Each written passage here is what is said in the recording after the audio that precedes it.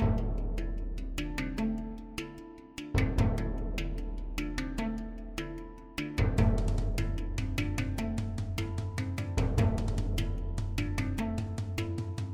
everyone, and welcome to Tooth and Claw Podcast.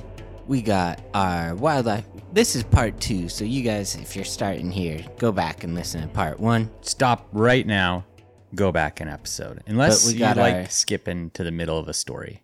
Smart wildlife biologist Wes Larson. Okay. Our ladies' man producer Mike Smith, and Wes's brother Jeff Larson. All right. We got your new thing is ladies, man, huh? What's up, ladies? We got Mike to go to the rodeo. Yeah. Oh, speaking of a ladies' man, too. He was wearing the weirdest hat I think I've ever seen in my life. Oh, man, that hat's so cool. Like what you buy your little kid for like his train set. Yeah, a little kid that's really into trains. Yeah. And my favorite was I kind of made fun of you right when you showed up, and then you were like, what if I turn it backwards? And when you turned it backwards, so much cooler. It looked like you were wearing like a hat from the 1920s. Yeah, well, I'm just railing against this new trend of people wearing quote unquote dad hats I love that a look dad like hat. they've been sitting in the corner of a warehouse and been rolled over by a few tires in their day. And people are like, oh, yeah, that's what I want to put on my head. I love a dusty muted, little floppy dad hat. I love a dad hat. So, yeah, no judgments. Yeah, that's fine. Sounds like I'm judging you. No, I'm not. Well, he just judged you, so you got the green light. I think for me, like in college and everything, the big like flat brim hats were like the really big thing. Oh, yeah. And I just never, and then trucker hats for a while. In high school, you bent your bill so far that it was like a full circle hat bill. Exactly. And it was always like these hat trends that I felt like I had to do, but I never thought looked good when I like actually put the hat on my head. Right. And dad hats are the first hat trend where I was like, Kind of I works really for you. like how this looks. Like this is the hat trend I like. That's good. So don't Mike, ruin this for me, Mike. If you're happy, I'm happy. I love a hat. What were some of the jokes the clown was saying? He's funny. Oh, That yeah. dude there was hates like, his mother-in-law. He hates his mother-in-law. He hates his mother. His wife weighs 3 times as much as some of those heifers out there. Yeah. And then they made fun of, it was really in bad taste. The whole night was in poor taste, in my opinion. But yeah, it's just generally making fun of people that. The worst part for Just me was punching down, like it felt there's a girl who ran out in between events on her horse, and they were just doing like a quick speed run, and her horse tripped and she fell, and the horse fell too. It was like kind of a shocking moment actually. And they got up, and as they were riding out, he was like, now that little lady's ego might be bruised, but you guys should cheer her on anyways. Yeah, or her something. ears are working fine. Yeah, So exactly. Give her a round of applause. And so, but then like anytime any of the cowboys did something wrong, they were like, oh, well, he's a cowboy and a hero. So he's, it wasn't ever like his ego's bruised, that poor little guy, it was very. So it was just a night full of like bad, unfunny, insensitive jokes interrupted briefly by moments of like cattle abuse. Yeah. What in my mind is cattle abuse. It really is just not a fun experience for me. Steers, yeah. The jokes were so bad that they were kind of funny though. Like there was points where I was just like. My thing with the jokes was like, I hadn't been to a rodeo in a while. Uh-huh. And I was like, oh, this like hasn't changed at all. Yeah. And then it's like a little nostalgic. Yeah. Which is a bummer. I heard as we were there, they're saying they're redoing the entire rodeo arena. Which kind of sucks because it's been the same arena since we were little kids. This was in Missoula. We're all in Missoula right now. We decided we wanted part 2 so bad. We just drove down here to. They showed up on my doorstep listen. and they were like, we are not leaving until you give us part 2. Right. And I was like, all right. And I just started working on it. The other thing I've been working on is my deck. And I feel like I kind of ruined it last night. You had a perfect bowling. I had a perfect score going into the 10th frame, and then I missed it. Threw 2 gutter balls. Yeah, we had this beautiful redwood deck, and we had decided on this stain that we both liked. And I'm kind of anti-stain to begin with, but I had heard that it's going to be good for the deck and everything. So we decided on this kind of darker stain. We tested it. We both liked it, me and Jesse. But then when I put a full roller on the deck, I was like, oh, I hate this. But You're it was telling too me late. you don't like that song? It's been a while. Is that Stained? No, that's Stained. I forget what music they put out. Not a big fan of him. Aaron Lewis? Is that his How name? do you know his name? Yeah. Wow. Because he sucks. You and him are like that very guy sucks. aligned. We're not. We are not at all aligned. Anyway, we don't want to get into politics on the show. Our bad. Well, anyway, so I ruined my deck last night, and I didn't ruin it. Sorry, that's way too strong. Fine. I just don't like it as much now. I hope Jessie likes it. She's out of town, so we'll see. Yeah. Toad doesn't. He's oblivious. Toad might guest on the podcast a little bit. Yeah, Toad's here in our fourth chair. He's taking a little nap. Toad's my cat. Mm-hmm. But you might hear him. Sure. We won't edit him out. His voice is important, right? Important? Yeah. Probably not. Yeah, third or fourth most important, I would say. Yeah. All right. Well, do you guys got anything else before we get started? No, we can just get into it, I think. Okay. Yeah, let's go. We'll get into it. I know you all are champing at the bit. It's acceptable. Either way is fine. To get into part 2 of this story. Chomping at the swimming body to get into this story. Oh, nice. Yeah. All right. So as you guys know, we are on part 2 of the New Jersey 1916 shark attacks. Last week, we talked about Charles Van Sant and Charles Bruder. Both were tragically killed by a shark while swimming off the Jersey shore, one in Beach Haven and one in Spring Lake. What happened again? They were bitten by a shark. Can you tell me like the whole story? No. You'll have to go back to part 1 to listen to that. But in this part, we're going to talk about some more attacks. I'm using the same sources as last time, mostly relying on 12 Days of Terror, a book by Richard G. Fernicola. And then as well, I'm also relying on the book Close to Shore, The Terrifying Shark Attacks of 1916 by Michael Capuzzo. And to be totally honest with you, this week I did rely on Close to Shore quite a bit more. I found that book a bit more kind of intriguing to read because it grabs you a little bit more. And then I will say, like, as I went back then and fact checked with 12 Days of Terror, I noticed the stories do diverge a number of times. I think there's a fair amount of telephone that's happened with this story where people have told their stories and it's just changed over time. So there are some things that may be different from, if you know this story well, there's some things I might report that may be a little bit different from what you've heard. We don't have time to like cover all the viewpoints. So mostly this time I'm relying on Close to Shore. When did it happen again? 1916. Oh, yeah. So you're clear just to say whatever you want. Yeah, we can say whatever we want here. Yeah. It doesn't matter. They're all dead. Okay, so if you remember from last week, Charles Bruder had just died. A shark attack was launched Charles Bruder. A shark attack was launched? Sorry, a shark The government. hunt. I knew it. It's big government that had done this. No, a shark hunt was launched almost immediately. So there's a lot of fishermen, old timers in these towns. Again, these beach towns have kind of just become these bustling beach towns. So there's still this old way of life that existed, which was mostly just fishing. And a lot of these fishermen and old timers still live there. And they still think that it's unlikely this was a shark. After two. Yeah. There's still, though, there's people. Turtle. Yeah, turtle, marlin. We'll get to that, actually. But there are people that are now remembering that there was a big shark that had been caught in 1913 in Spring Lake. And when they caught it, they cut it open and they found a woman's shoe in its stomach. And at the time, they were just like, oh, it probably just like ate this while it was floating in the ocean or scavenged it or something. But now they're all kind of like pulling on their shirt collars like, ooh. Yeah. You know? They did collect a bunch of money for Bruder's mom, who lived in Switzerland. If you remember, that's right. She was relying on Charles to send her money. Yeah. So they did collect a lot of money for her, which was so nice. She's happy about it. Yeah, she's like, oh yeah, this was worth it. She's like, hopefully the other one dies in the war, so I can get some money from him too. John Treadwell Nichols came to town with a few of his associates. He's Treadwell? Treadwell Whoa. Nichols. Okay. Yeah. Everyone asking for the Treadwell story. You're getting it finally. Here you go. Yeah. The John Treadwell Nichols story. You guys have been waiting. I'm delivering. He was a really accomplished and well-known ichthyologist, and he had come to inspect the corpse. He wanted to do some interviews, and he also wanted to verify that it actually had been a shark that was responsible. This is, again, very reminiscent of Jaws, like Hooper in the Jaws movie, Richard Dreyfuss. Right. He comes to town and he's like trying to figure out what does he call him? Squala? Or like, he calls them like by their, yeah. Is anyway. that the part where the guy's like, what? A what? They did cut the shark open in Jaws though, and they found a bunch of stuff. So like the 1913 and he shark. says it's a tiger shark. In real life, after inspecting the body and learning that Bruder had been pulled underwater several times, Nichols decides that it's most likely an orca, not a shark. A what? Orcas are known to pull their prey underwater several times before finally killing them. And Nichols thought that these ragged cuts on Bruder's legs or on his stumps looked like they'd been made by big conical teeth, like an orca. And I mean, they would be like more intimidating Totally. without like the context we have now. Right.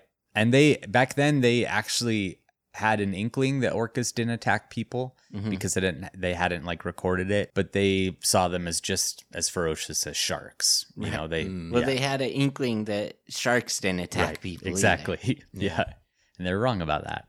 So on July 7th, this is a day after Charles Bruder died, the summer beaches of Spring Lake are completely empty for the first time in recent memory. The only activity in the water is from boats that are carrying fishermen and shark hunters, and they're determined to kill the shark and protect any swimmers.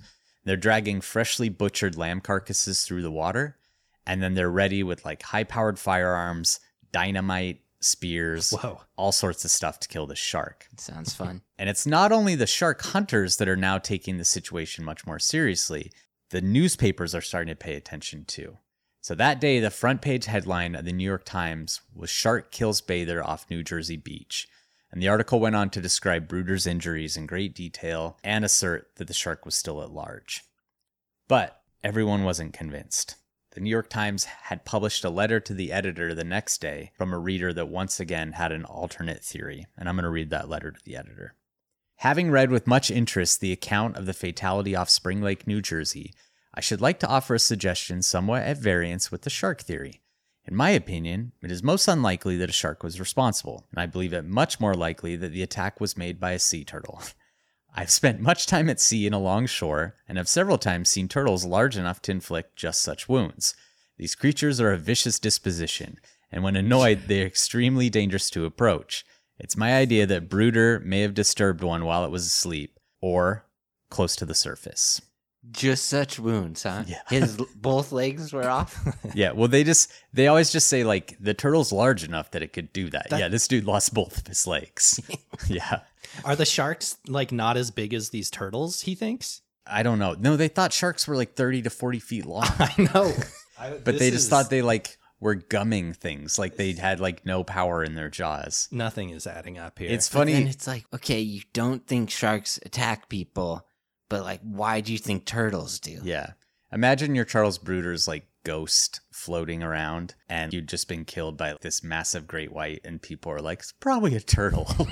You're just like, damn it. All right. The hunters actually got a shot at a large shark that day near the beach.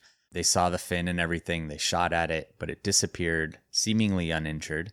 And then people at that point were like unwilling to get into the water at Spring Lake, and everyone was crowding the pool. So they actually had to install a bigger pipe just to keep the pool full, because no one's going in the water at this point. Oh, wow. There were a few other close calls with the large shark in the general area. There was a guy in his boat in Asbury Park, and he was out, and a shark actually charged his boat, and he like hit the water with his oars and hit the shark. Oh, yeah. Wow. So that one shark told all of his buds. It could be, or it could be the same shark. We don't know. So Nichols, the ichthyologist, he was the understudy of Frederick Lucas.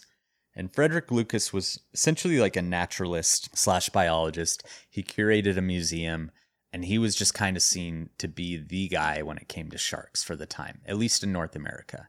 And he was also much on the record as saying sharks do not attack people in temperate waters. So he was like very much in that thought that sharks are just not dangerous in these waters. And he said great whites definitely have the potential to kill a man. In fact, they called it the man-eating shark sometimes. Oh. But that they were shy and couldn't have inflicted the type of injuries that Bruder had. Like they thought that if they were to kill a person, it would just kind of eat the blubber off of them and the flesh off of them, but that it wouldn't be able to like separate legs from the body. He was just too shy to eat any more than the blubber. Yeah, exactly.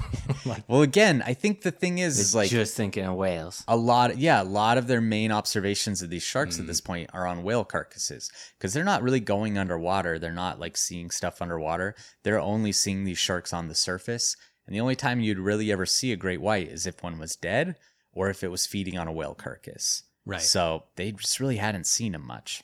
So the previous year, that Ulrichs guy, the millionaire, he was trying to get proof of shark attacks. And while that was happening, the New York Times was also trying to collect stories of shark attacks from places around the world. So even though the common theory in North America is that they don't attack people, the New York Times was getting these stories from around the world. And people in other parts of the world were like, oh yeah, they attack people. Like, this is not a harmless animal. So this is a really interesting one from New South Wales, Australia. So that's where Sydney's located. They said, anyone who doubts that sharks in temperate waters do attack human beings will visit Sydney, New South Wales, and his doubts will be speedily resolved. The letter reported the case of a boy dangling his legs off the wharf at Ryde on the Parramatta River, which feeds the harbor, when a shark came up, seized a foot, and disappeared with the boy, whose body was never seen again. And then the next day, this other guy, Herbert Mackenzie, another native of Sydney, Australia, he also sent a letter in that confirmed the details of this first letter. And he said, as a native of that beautiful city, I can with authority corroborate the statements, and know of others where lives and limbs have been lost as a result of these sea monsters in the beautiful waters of the harbor. And he said, I distinctly remember a young man losing first an arm, then just as rescue was at hand, the entire body disappeared, leaving only a blood path in the water. This happened in Rushcutters Bay. So even though these letters were getting sent to the New York Times saying, like, in Australia, these sharks definitely eat and attack people, this guy Lucas, Frederick Lucas, the main shark expert in the area, he remained convinced, just like Nichols, that a shark wasn't the perpetrator, and that both the newspapers and the eyewitnesses had it wrong. Oh, man. What if you're wrong about bears? Could be. Yeah, I don't think I am, though. I think we're pretty good these days at having a lot of information. Polar bears don't need ice. Yeah. You're just wrong. No, we're not. That's definitely not the case. But I do think, like, if you're a good scientist, you do need to realize that no matter what, you could always get proved wrong. I do think, like, there needs to be that like tiny window. So you never know. Yeah, because why did it snow so much in Utah last year? Yeah, that's not, Jeff. We're not getting into this. All right. So the main point here is that the second attack wasn't being ignored, and both the news and the general public now had sharks on the brain. More and more beaches started installing these wire nets around the swimming areas. So they're like putting in essentially barriers for sharks to try and protect bathers. But a lot of bathers were still preferring just to stay completely out of the ocean. And it now seemed like to them the ocean was just full of man-eating sharks. Mm-hmm. But there still were places on the coast where it seemed very safe to swim. And one of those places was Matawan, New Jersey. All right. The second part of this story, again, it's like a hard story kind of. I think it like really plays on people's fear of sharks. And I think the way these books were written really plays on it. The way my notes are written kind of plays on it because I took it from these books. It's really scary. Like, this is a scary story. And I think it matches kind of what our worst fears are when it comes to sharks. Before we go into it, I just want to like note, these are extremely rare stories. This isn't something that happens very often. These ones especially are just so outside of the normal behavior of sharks. And on our next episode, we're really going to go into like what species this might be. You know, we've been saying it's a great white, but it's possible it's something else. We're going to go into like the conditions that led to these attacks. We're going to talk about attacks in general and how rare they are. I do think it's like probably the scariest animal to be attacked by. You know, I'm doing the quotation marks because you just have no control over the situation. We've talked about that a lot too. Mm-hmm. But just remember, guys, like this is an animal. It's just an animal that's doing what comes naturally to it. It doesn't have like a bad motivation. It's not an evil animal. It's not an animal that's trying to hurt people or do anything wrong. It's just an animal. And this one's acting outside of what we normally see with them, so it's scary. But you got to remember that because I don't want people to hate sharks after hearing this story. Yeah. Mm-hmm. Okay. Well, and like maybe you'll talk about this later, but I was wondering too if they've been like naturally selected a little bit more since these. Yeah. Just because like at this time it sounds like people are really starting to swim in the ocean. Mm-hmm. So sharks like maybe got curious and started eating people. Yeah, and then maybe they learned. Like we retaliate so hard that maybe now they've kind of learned like don't attack people. It's possible. It hasn't been that long since then, so it wouldn't be like an evolution thing, but it could be like a learned behavior, like we avoid humans now. Yeah. Right. But when you actually look at the rate of shark attacks, they've gone up a lot in recent years, and that's just because so many more people are going in the water, and there's so many more people on the planet, and people are a lot braver. People don't cheer for you to just swim. Exactly. Yeah. Plus, more sophisticated avenues of reporting these kinds of stories, I'm sure, exist too these days. Totally. But I would say, like, if you have an intense fear of sharks and, you know, that's something that you're having a hard time getting over, look into those statistics, look into, like, everything, do whatever you can to help.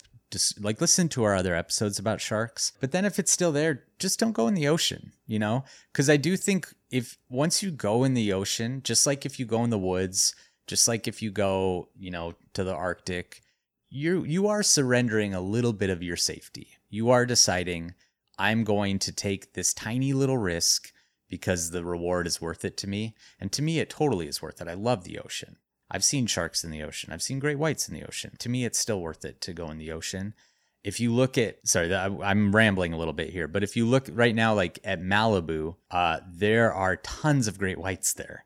And you will see, there are thousands of videos that people have taken from drones of great whites swimming right under surfers or right under swimmers. And there is yet to be... They better leave our celebrities alone.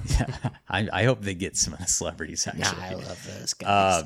But they're leaving these people alone. And I think for every single one of these times that someone's attacked, there's thousands and thousands of encounters that go unreported because there's no attack and the person doesn't even know that the shark is there. Yeah. So just remember that. And remember to bring your bear spray if you go in the ocean. No. If you're sharking in Shark-proof shark spray.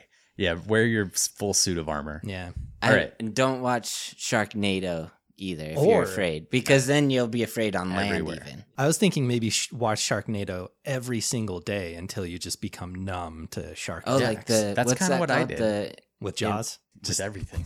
What's that method of therapy called? Like exposure therapy? Exposure therapy. Yeah. Just toss them in a tank full of sharks until they get over it. I think that's the best method of... I will say, I think as we've done the podcast, like everything we've talked about, it's given me more confidence to go out and like be in places where those animals exist.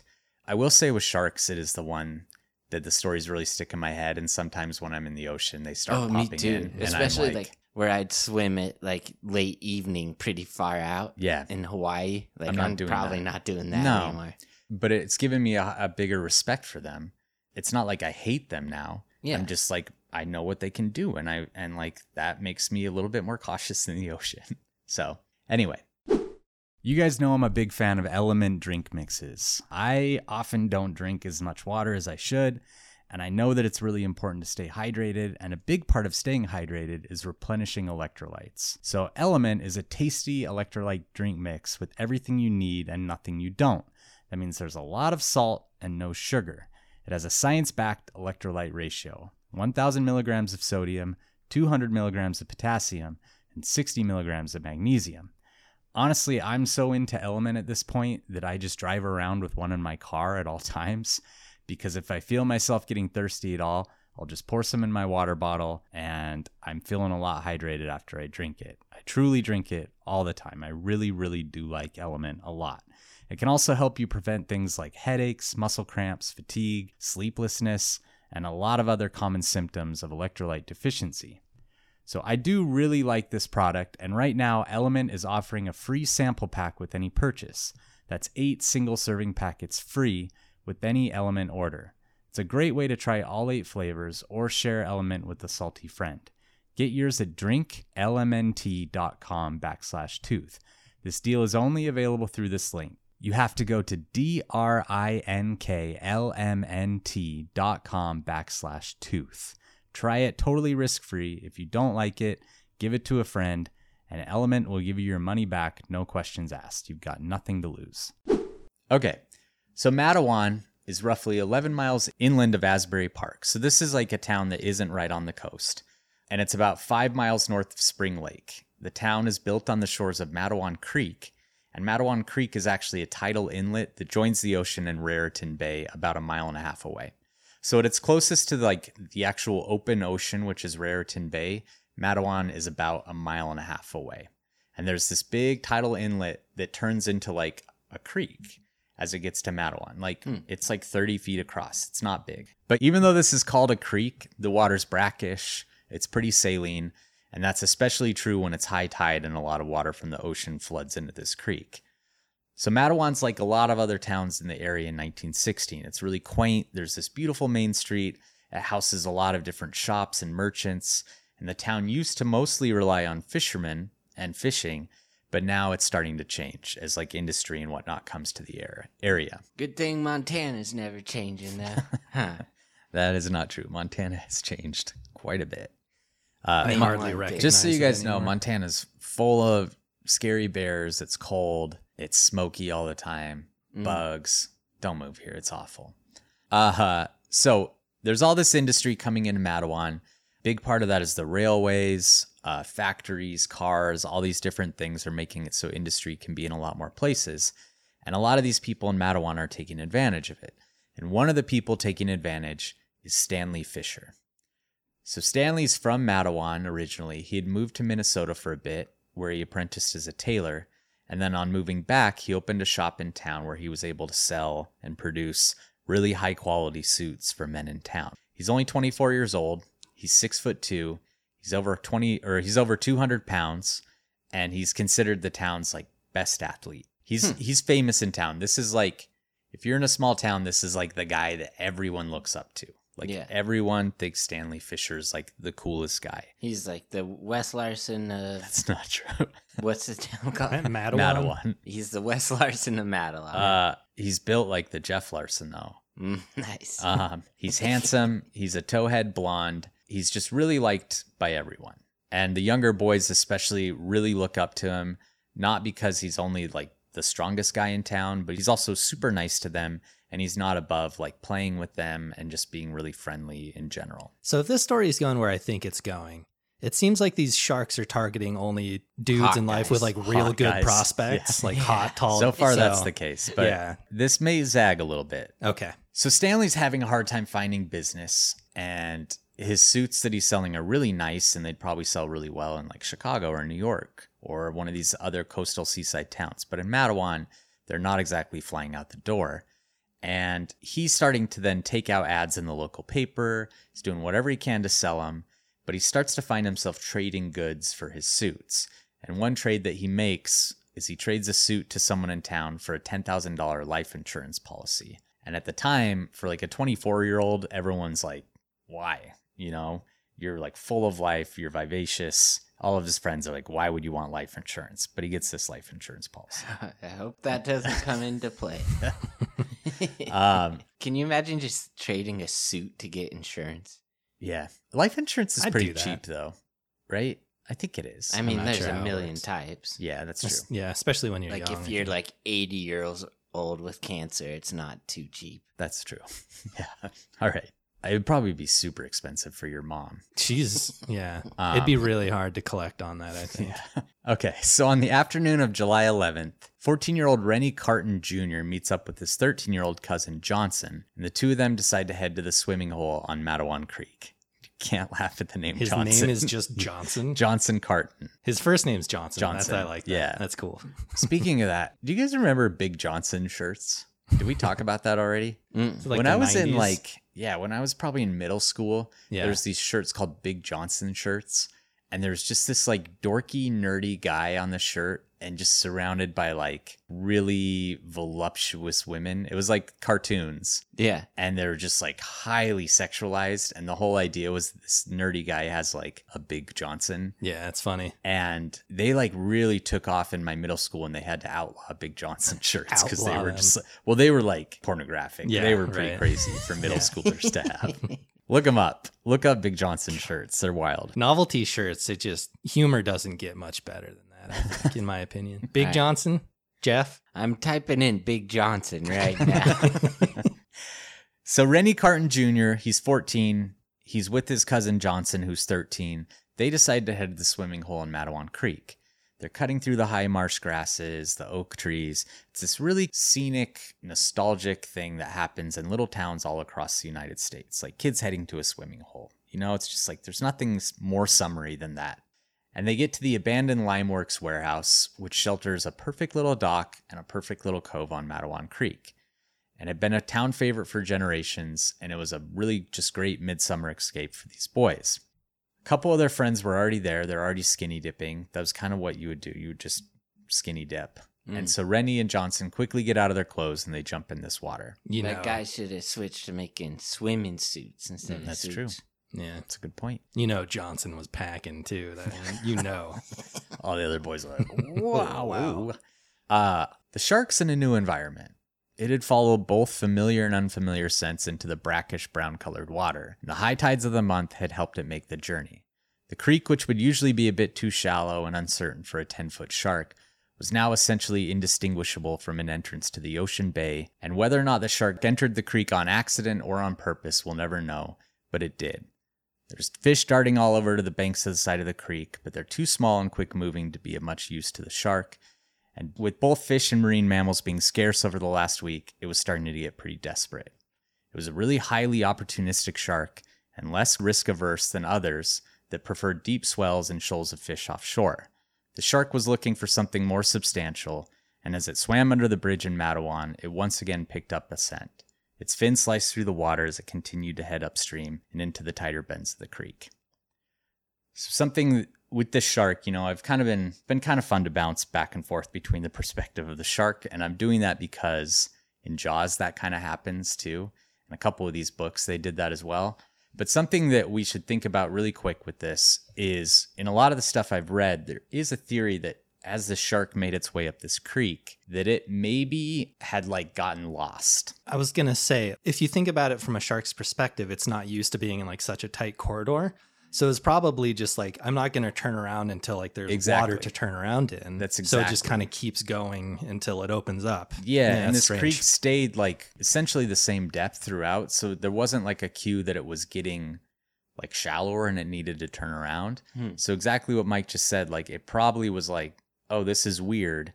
There's not a way to either side of me, so I'm just going to keep going forward. Yeah, I'd have to do a 5-point turn. The Austin Powers on the Zamboni. And I think that's probably the theory that I agree with, that this is a shark that essentially moved into the creek and then was oh, I don't know where I'm going.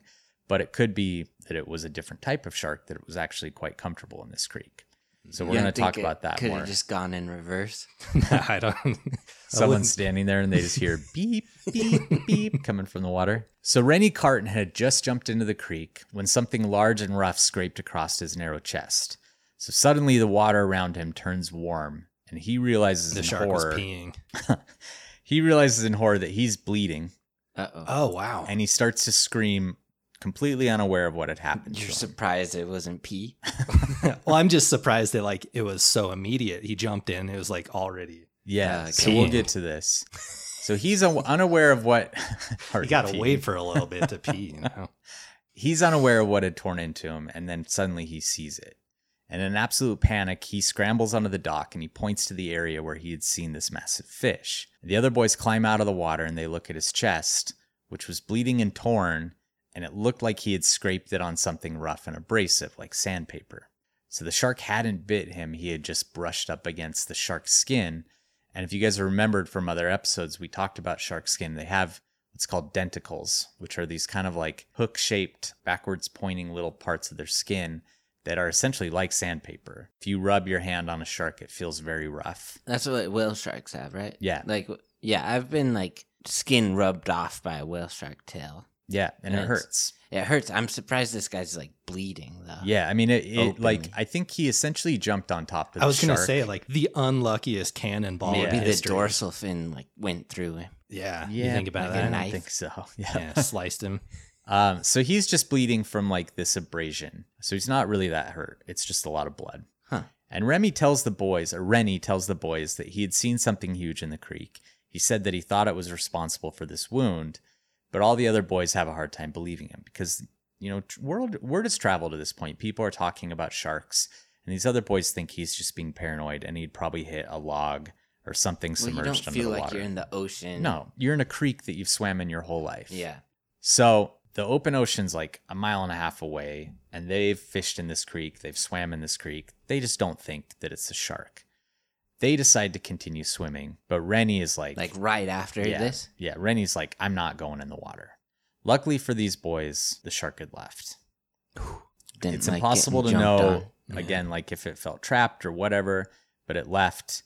But if the shark was trapped, It's likely really hungry and really agitated because it feels trapped, and then it's also not able to get food. So that's a really bad combo for a shark, especially one that's capable of killing a person. And 3 people are going to learn that the hard way the very next day on July 12th. So on the morning of July 12th, retired sea captain Thomas Cottrell is walking across this new trolley bridge at the mouth of Matawan Creek when he sees something that stops him in his tracks. He looks out in the water and he sees a large, dark gray shape moving up the creek, and what he says with a 3-foot triangular fin sticking up above the water. Which is pretty high. It's tall. That's a big fin. Cool. Cottrell had heard through the grapevine that Rennie Carton had claimed to have a run-in with a shark the previous day. Like everyone in town, he didn't believe it, but suddenly, he believes it. He sees the shark. So he's 58 years old, and he sprints for town. And 58 back then was much older than 58 is now. The book makes it seem like this dude is, on his last legs. Yeah. But he sprints for town. He arrives in town. He's, panting. He's, red in the face. And he's an old sea captain, so he's famous for, stories that people kind of saw as tall tales. But he bursts into this barber shop, and he says, "I saw a shark in the creek." And everyone in the barbershop pretty much is like, this guy, and they start laughing. And he's like, "No, I swear I saw a shark in the creek." And no one will believe him. So he runs out onto Main Street and he just starts going into shops and telling people that he saw a shark. No one's believing him. He's running up and down the street and no one will listen to him. Wow. And he had seen the shark swimming up rivers, so he knew that people would swim and fish and do all this stuff. And so he finally gives up on trying to get someone to believe him, and he jumps into his boat and starts paddling up the creek. Oh, wow. He's determined to warn anyone in the water that there's a shark coming. Meanwhile, 11-year-old Lester Stillwell is ready for a break. He'd been working in a basket factory all day long. He's hammering and shaping peach baskets. He's working alongside his dad and his 16-year-old brother. And the sweat and grime of working in this factory all day is starting to build up on him. He'd already earned 75 cents that whole day. So he's ready to just be done. Yeah. You think he's contributing any of that to his 401k? No, wife he's just and kids. giving it to his dad. Yeah. Yes, 11 years. But relief's in sight. On hot summer days, the boys in the factory are allowed to take a break and go for a swim, the younger boys. So the shift boss signals that the time's arrived, and Lester looks over at his dad for approval. His dad's working in the same factory. He looks at his son.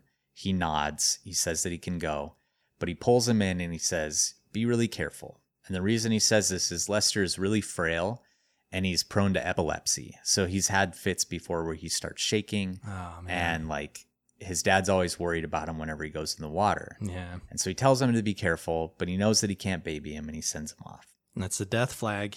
You can't ever show your family affection before they leave. Yeah, this one's hard. Anyway, we'll go into how more. that. Don't look at them. Just let them go. But the other side of that is when people are like, "I wish I would have said, I love you." I'm taking the chance. I'm never going to tell my kids I love them. I don't want to take that chance. I will say, this, it's weird for me. This happened more than 100 years ago, but again, this one really affected me. Yeah. And I think it's because I was a little smaller than my friends, but I still just really wanted to prove that I could do everything they could. And this little kid just seems, anyway, we'll get into it more. You needed to get out of the peach basket factory. Yeah, exactly. I was so tired of working the peach basket factory. So even though Lester's younger and smaller than the other boys that he works and plays with, his coworkers, the swimming hole at Wyckoff Dock was this great equalizer. Because when you get there, you're there with boys from other financial situations, other boys that are stronger or weaker, older or younger. Everyone's there. Everyone's just having a good time. But they're skinny dipping, so it's not. It's not totally an equalizer. But I don't think they're comparing dinguses. They are. They have to. Yeah, they might be. So when he gets there, he immediately strips off his clothes. He jumps in. Some of the older boys are already out in the middle of the creek, and they're showing off how good they are at swimming. The shark is becoming more and more desperate. This close call with the potential meal the day before was a learning opportunity, so it's not going to be as cautious if it gets another chance. It moves up the creek, it's starting to feel more and more claustrophobic, and it hears the telltale splashing and commotion of something wounded and struggling in the water.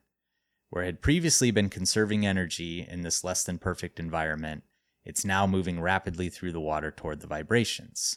What it had thought was a struggle was actually play, but it made no difference to the shark.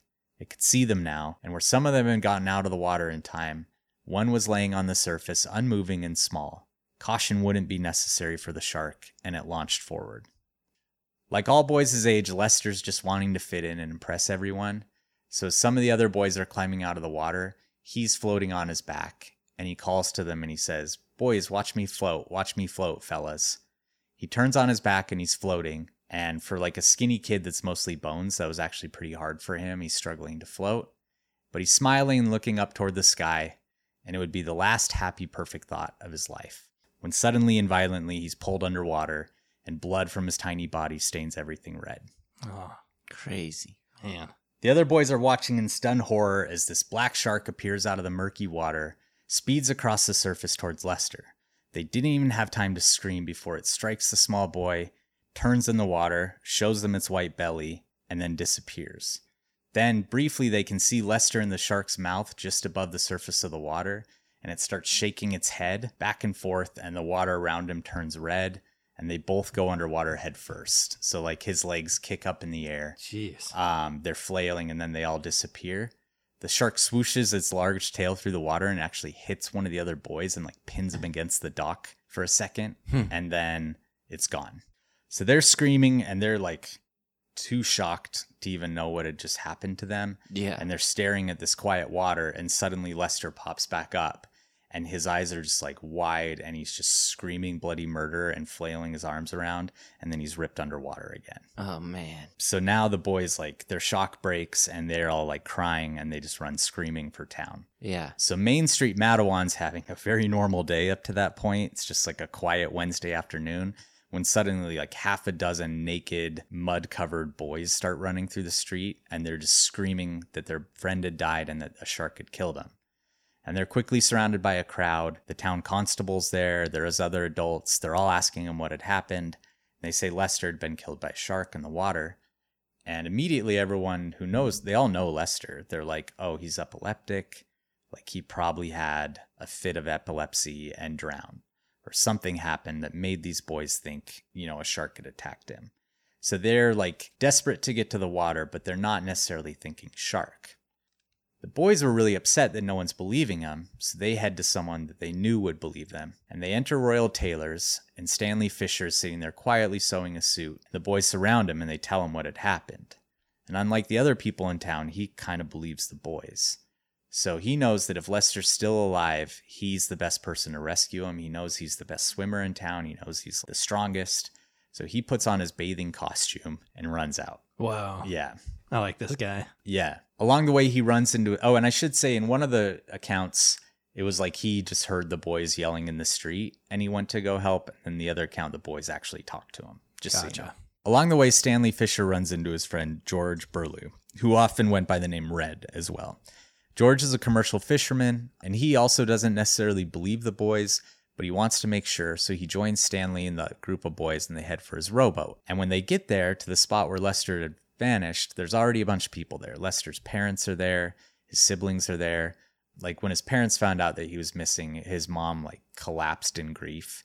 And they just like, they know that their son is probably dead, but they don't necessarily believe that a shark had taken him. They're all looking for where he may have drowned or gone missing. And when Stanley gets there, everyone gets a little bit of hope, because they're like, Stanley's here. He's our town hero. He's this like perfect boy. He's gonna like organize us at least. And he does. He takes this leadership role. And one of the first things they do is they take some weighted chicken wire and they put it downstream.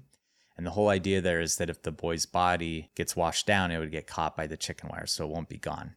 Unfortunately, this may have actually trapped the shark in with them, though, too.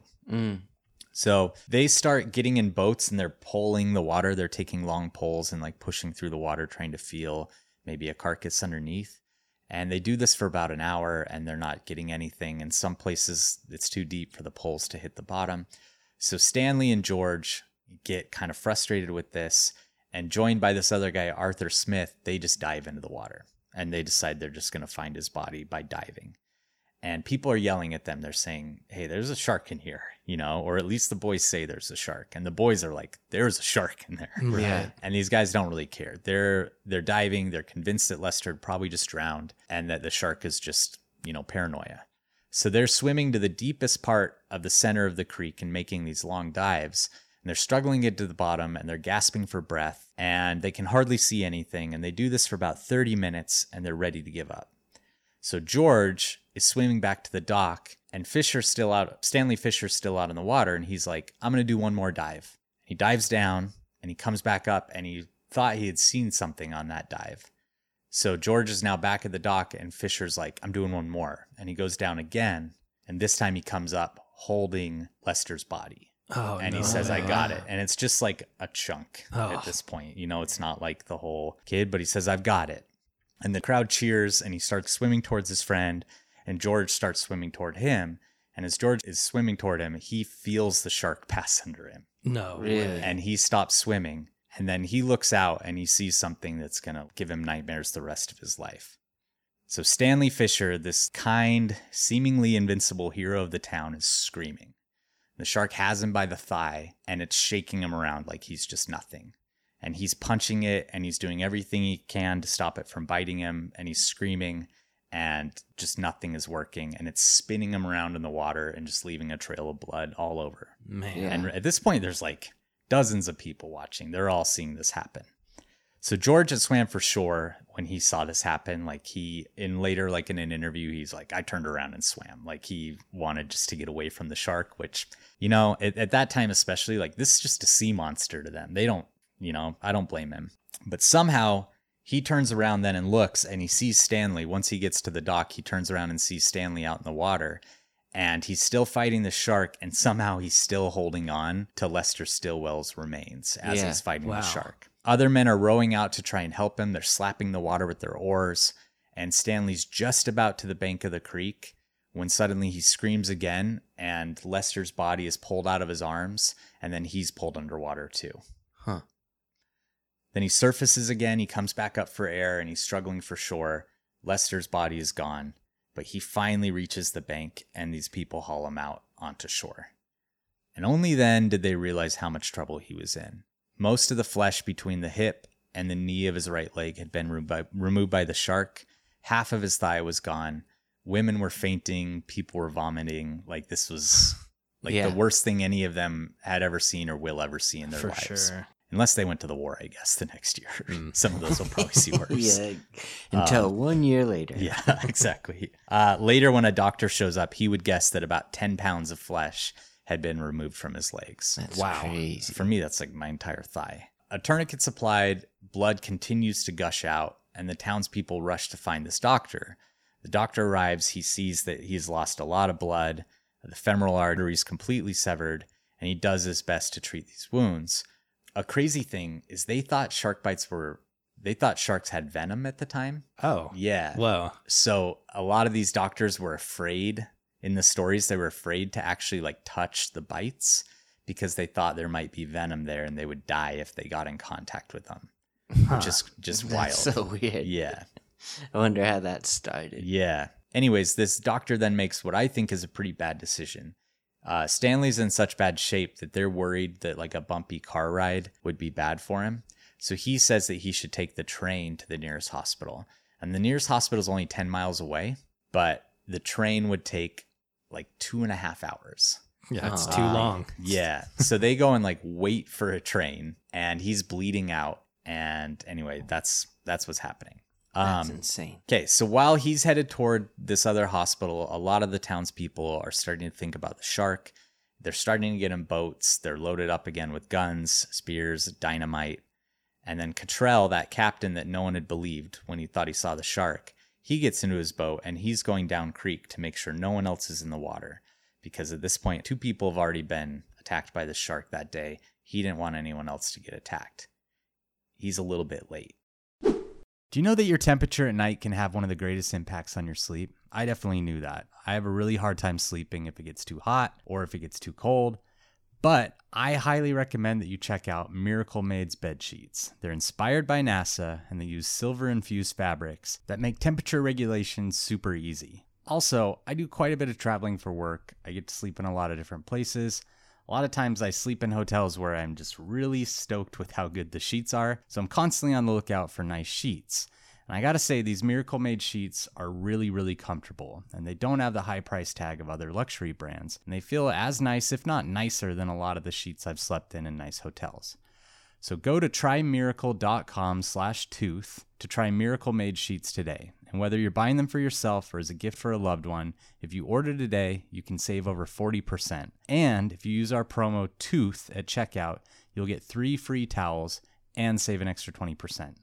Miracle's so confident in their product, it's backed by a 30-day money-back guarantee. So if you aren't 100% satisfied, you'll get a full refund.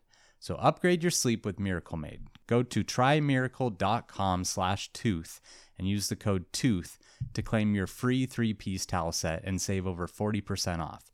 Again, that's trymiracle.com/tooth to treat yourself. Thank you, Miracle Made, for sponsoring this episode. So Joseph Dunn is visiting Cliffwood for the summer with his brother Michael. Their father worked in New York City for the summer, and they would stay with their mother in the really small, quaint village over the summer. This is about a quarter mile downstream from Matawan, and he's 12 years old. His brother's 14. They're also just like tired of the heat. They decide to go to a little dock behind the New Jersey Brick Company for a swim, and they have their friend Jerry with them. They hadn't heard anything about Lester, anything about Stanley. The only thing on their minds at this point is cooling off in the creek. It's about 4 p.m. They're playing in the water when suddenly a man appears on the side of the dock, and he's like, hey, there's a shark in the water. You know, like, you guys got to get out of the water. There's a killer shark in there.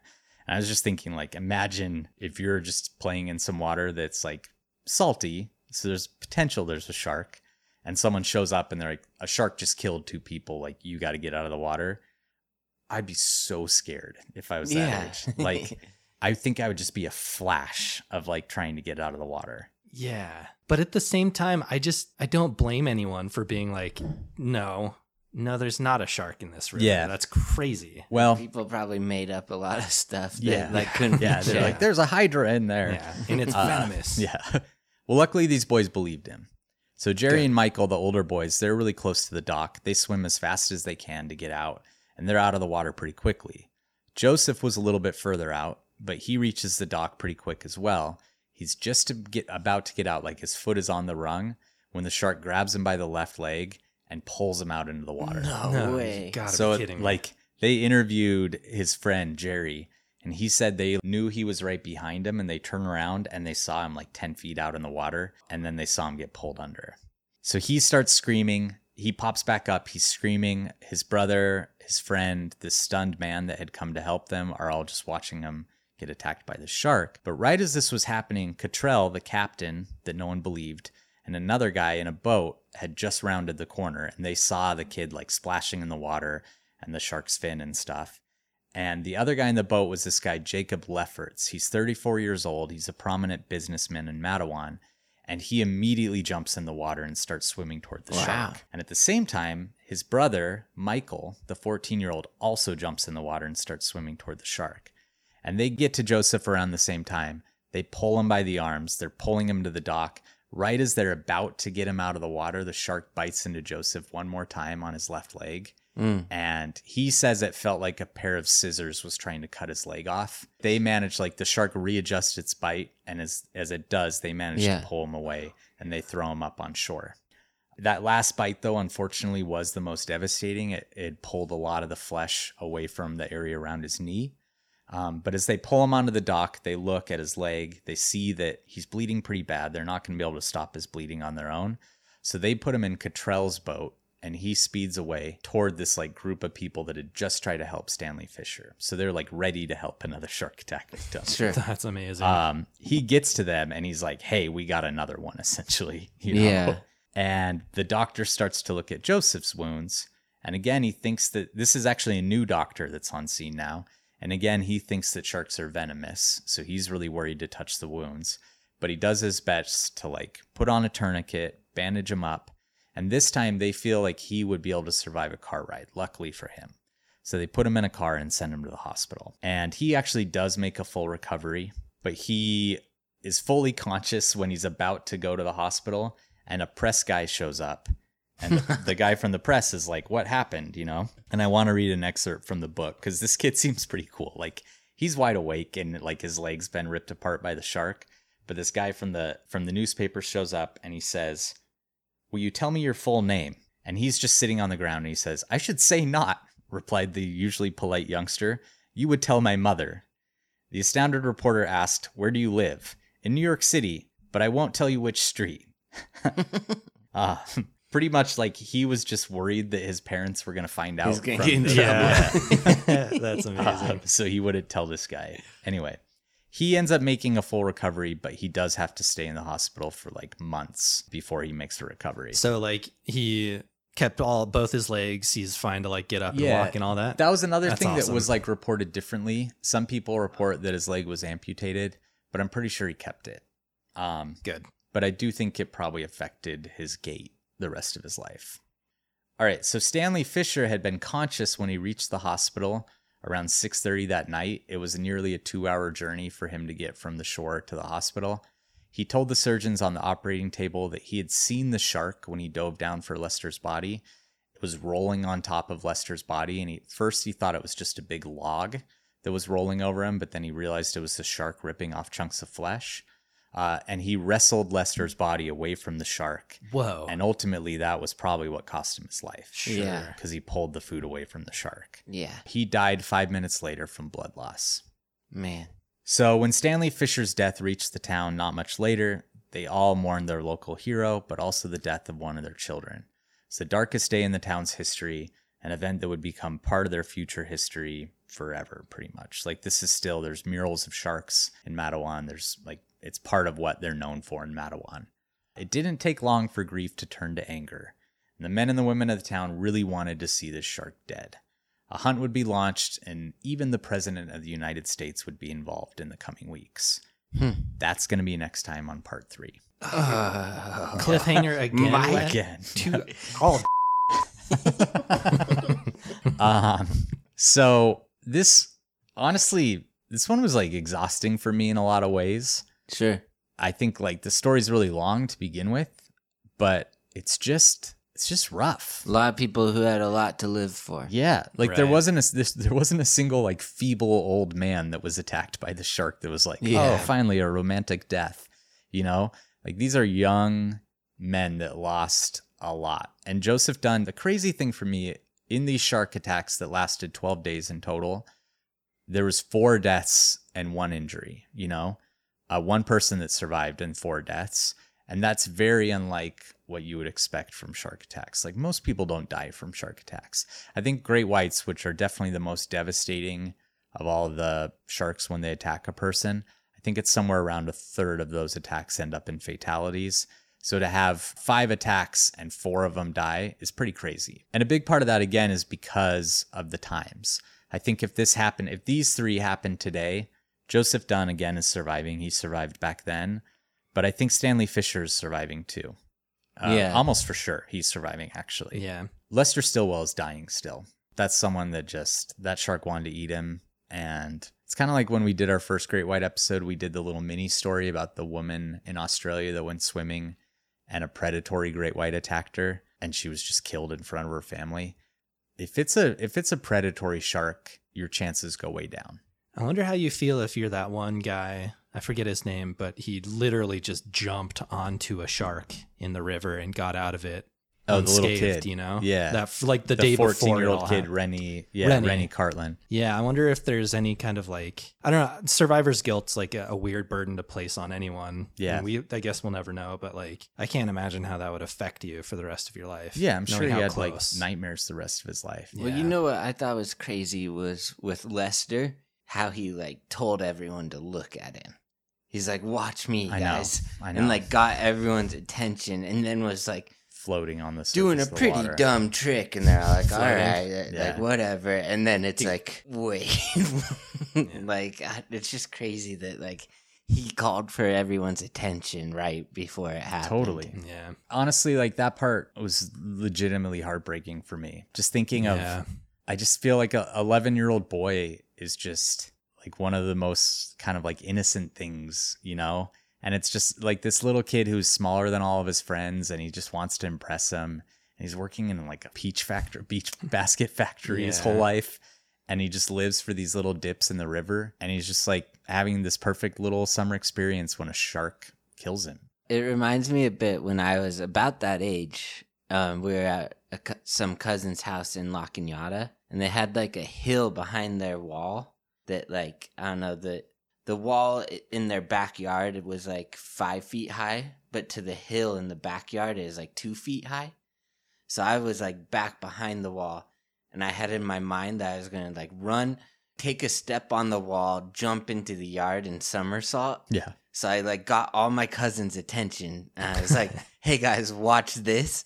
And I sprint up at the wall and like slip, hit my shin on the bricks, and then fall like head first into a like rose bush, like thorns. Yeah. And everyone's like, yeah, that was something to watch. Like, what were you trying to do? But like, thanks for telling us to watch that. It was really funny. But the thing it's just like when you tell someone to watch this, and then like, it goes not what you were planning. Well, this was probably much more impressive than anything he was planning. But I don't know. It's, again, like, I think this story, especially these parts where like people are just about to get out of the water and the shark comes back and grabs them again. This is so unlike any other shark attack story that I've read. It does, sometimes I feel like, oh, should I be challenging this more? You know, is this actually what happened? But unfortunately, like, the only accounts we have are from these books, which are from people that lived a long time ago and wrote stuff down maybe in a way that it didn't actually happen. Who knows? Like, who's to say? If it did happen this way, it is really scary. And I don't blame people for like getting pretty worked up about all these attacks. Like, this would seem like you were being just ravaged by a sea monster. Yeah, it still doesn't make sense to me that like someone would just be openly bleeding that much from just like landing on a shark. Yeah, I think it, like, when he landed on it, it swam past him and like rubbed up against him. Yeah. So it just like, I mean, it's a lot of, but I know what you're saying. Apparently he got bandaged up though, according to all the reports. So. Yeah. Just rubbed his nipples off probably. No more Possibly. nipples. Yeah. That's tough. Yeah, they called him old Rennie No Nipples for the rest of his life. Who was the guy? Was Kyle it Kyle XY. XY didn't have nipples? Belly button. Oh, that's right. I never saw that. Anyway, I think in the next episode, I hope you guys will all join us for the third episode, because I really want to go into the science of shark attacks, the hunt for the shark afterward, a lot of things, whether or not this was a great white. We're going to talk a lot about kind of the fallout from this, how it changed our perception of sharks. But just know, never mind. Just know what? Just know that this isn't an animal that has any kind of bad motivations toward us. This isn't like, it's not like this shark was like, I'm going to kill some people. It was just taking advantage of opportunities that came its way. Yeah. Right. I just don't want anyone to not like sharks because of these stories. That's all I'm getting at. No, it's important to say. Yeah. The sharks are they're so cool. They're amazing. All right, so we're going to do our ouchies. We have we kind of have 4 different ouchies. Yeah. We'll start with Rennie Cartlin, who was the kid that had the sandpaper ouchie. Yeah. I'm giving him a 1 because I don't believe him. Okay. Yeah, is 1 the lowest, or can we go to 0? No, I'm giving 1's the lowest. 1. I'm going to give him a 2. I've also like brushed up against a whale shark, and it hurt quite a bit for a while afterward. That really stings because you get all the salt water. Jeff, he's getting salt water in it. True. I've There's no sand up in that river, though, I would imagine, right? I think there probably was, but I don't think he got sand in it. So he's not getting very high ouchies from us. Yep. The next would be Lester Stillwell, the kid that got eaten by the shark. Man. I wouldn't just give him a 6. Because it was so quick. I guess he came up once. He came up screaming and flailing. So it did it wasn't instant, but it was pretty fast. I'm giving it a 9. I just like the horror of being a little boy attacked by a shark. Even though it was so quick, I just can't imagine what that would have been like. And then to get like ripped apart, I'm giving him a 9. Yeah, I'm having a hard one separating pain from tragedy in this one, because like the tragedy of the situation is like off the charts, Right. But the actual experience itself he probably didn't feel any pain. It was quick. And that's like, it seems almost heartless to say, like, to put it that way, but it could have been worse, I feel. Yeah. So I'm going to go 8. Okay. I feel it was worse on the next one. Right. Wes? Yeah. So Stanley Fisher, the rescuer for Lester Stillwell, he had to survive a few hours before he bled out. Yeah. Again, though, he didn't report any real pain when he came up on shore, even when really? But he did ask the doctor, like, how much did I lose in my leg? Because I think he was really worried about just the rest of his life. He's a tough guy. Sure. He is tough. I'm going to do less than Lester Stillwell for him, even though that may not make sense to you guys. I just think the psychological horror wasn't the same for him as it was for Lester. Sure. So I'm going to give him an 8. I'll give him a 9. Okay. For having to wait so long and ride the train. Yeah. Yeah. Can you imagine queuing up in line for a train ticket? Well, I guess the train operators were like, we'll make sure the train doesn't stop on the way. But still, you would just think, like, as you're waiting for the train to arrive and you're just bleeding out. Looking out the window and a tree is just like slowly passing by your window. Yeah. You're like, can we like just waited though? Like, I know. The shark venom's just pumping through your veins. Yeah. I imagine, like, because he was with other people that were like escorting him to the hospital, as they just waited for an hour for this train to show up. I wonder what they were talking about, like what they were doing, you know? Yeah. Again, I'm going to bring in some maybe unrelated criteria into this one. But the fact that he kind of instigated the attack by like wrestling with the shark almost makes me want to be like, I'm going 8 with it. It's terrible, awful tragedy, but like, it's kind of a weird move to have made. Yeah. You know? He obviously didn't understand what they were capable of. I think he just viewed it as a big fish, you know? Yeah. So it's like, this fish can't.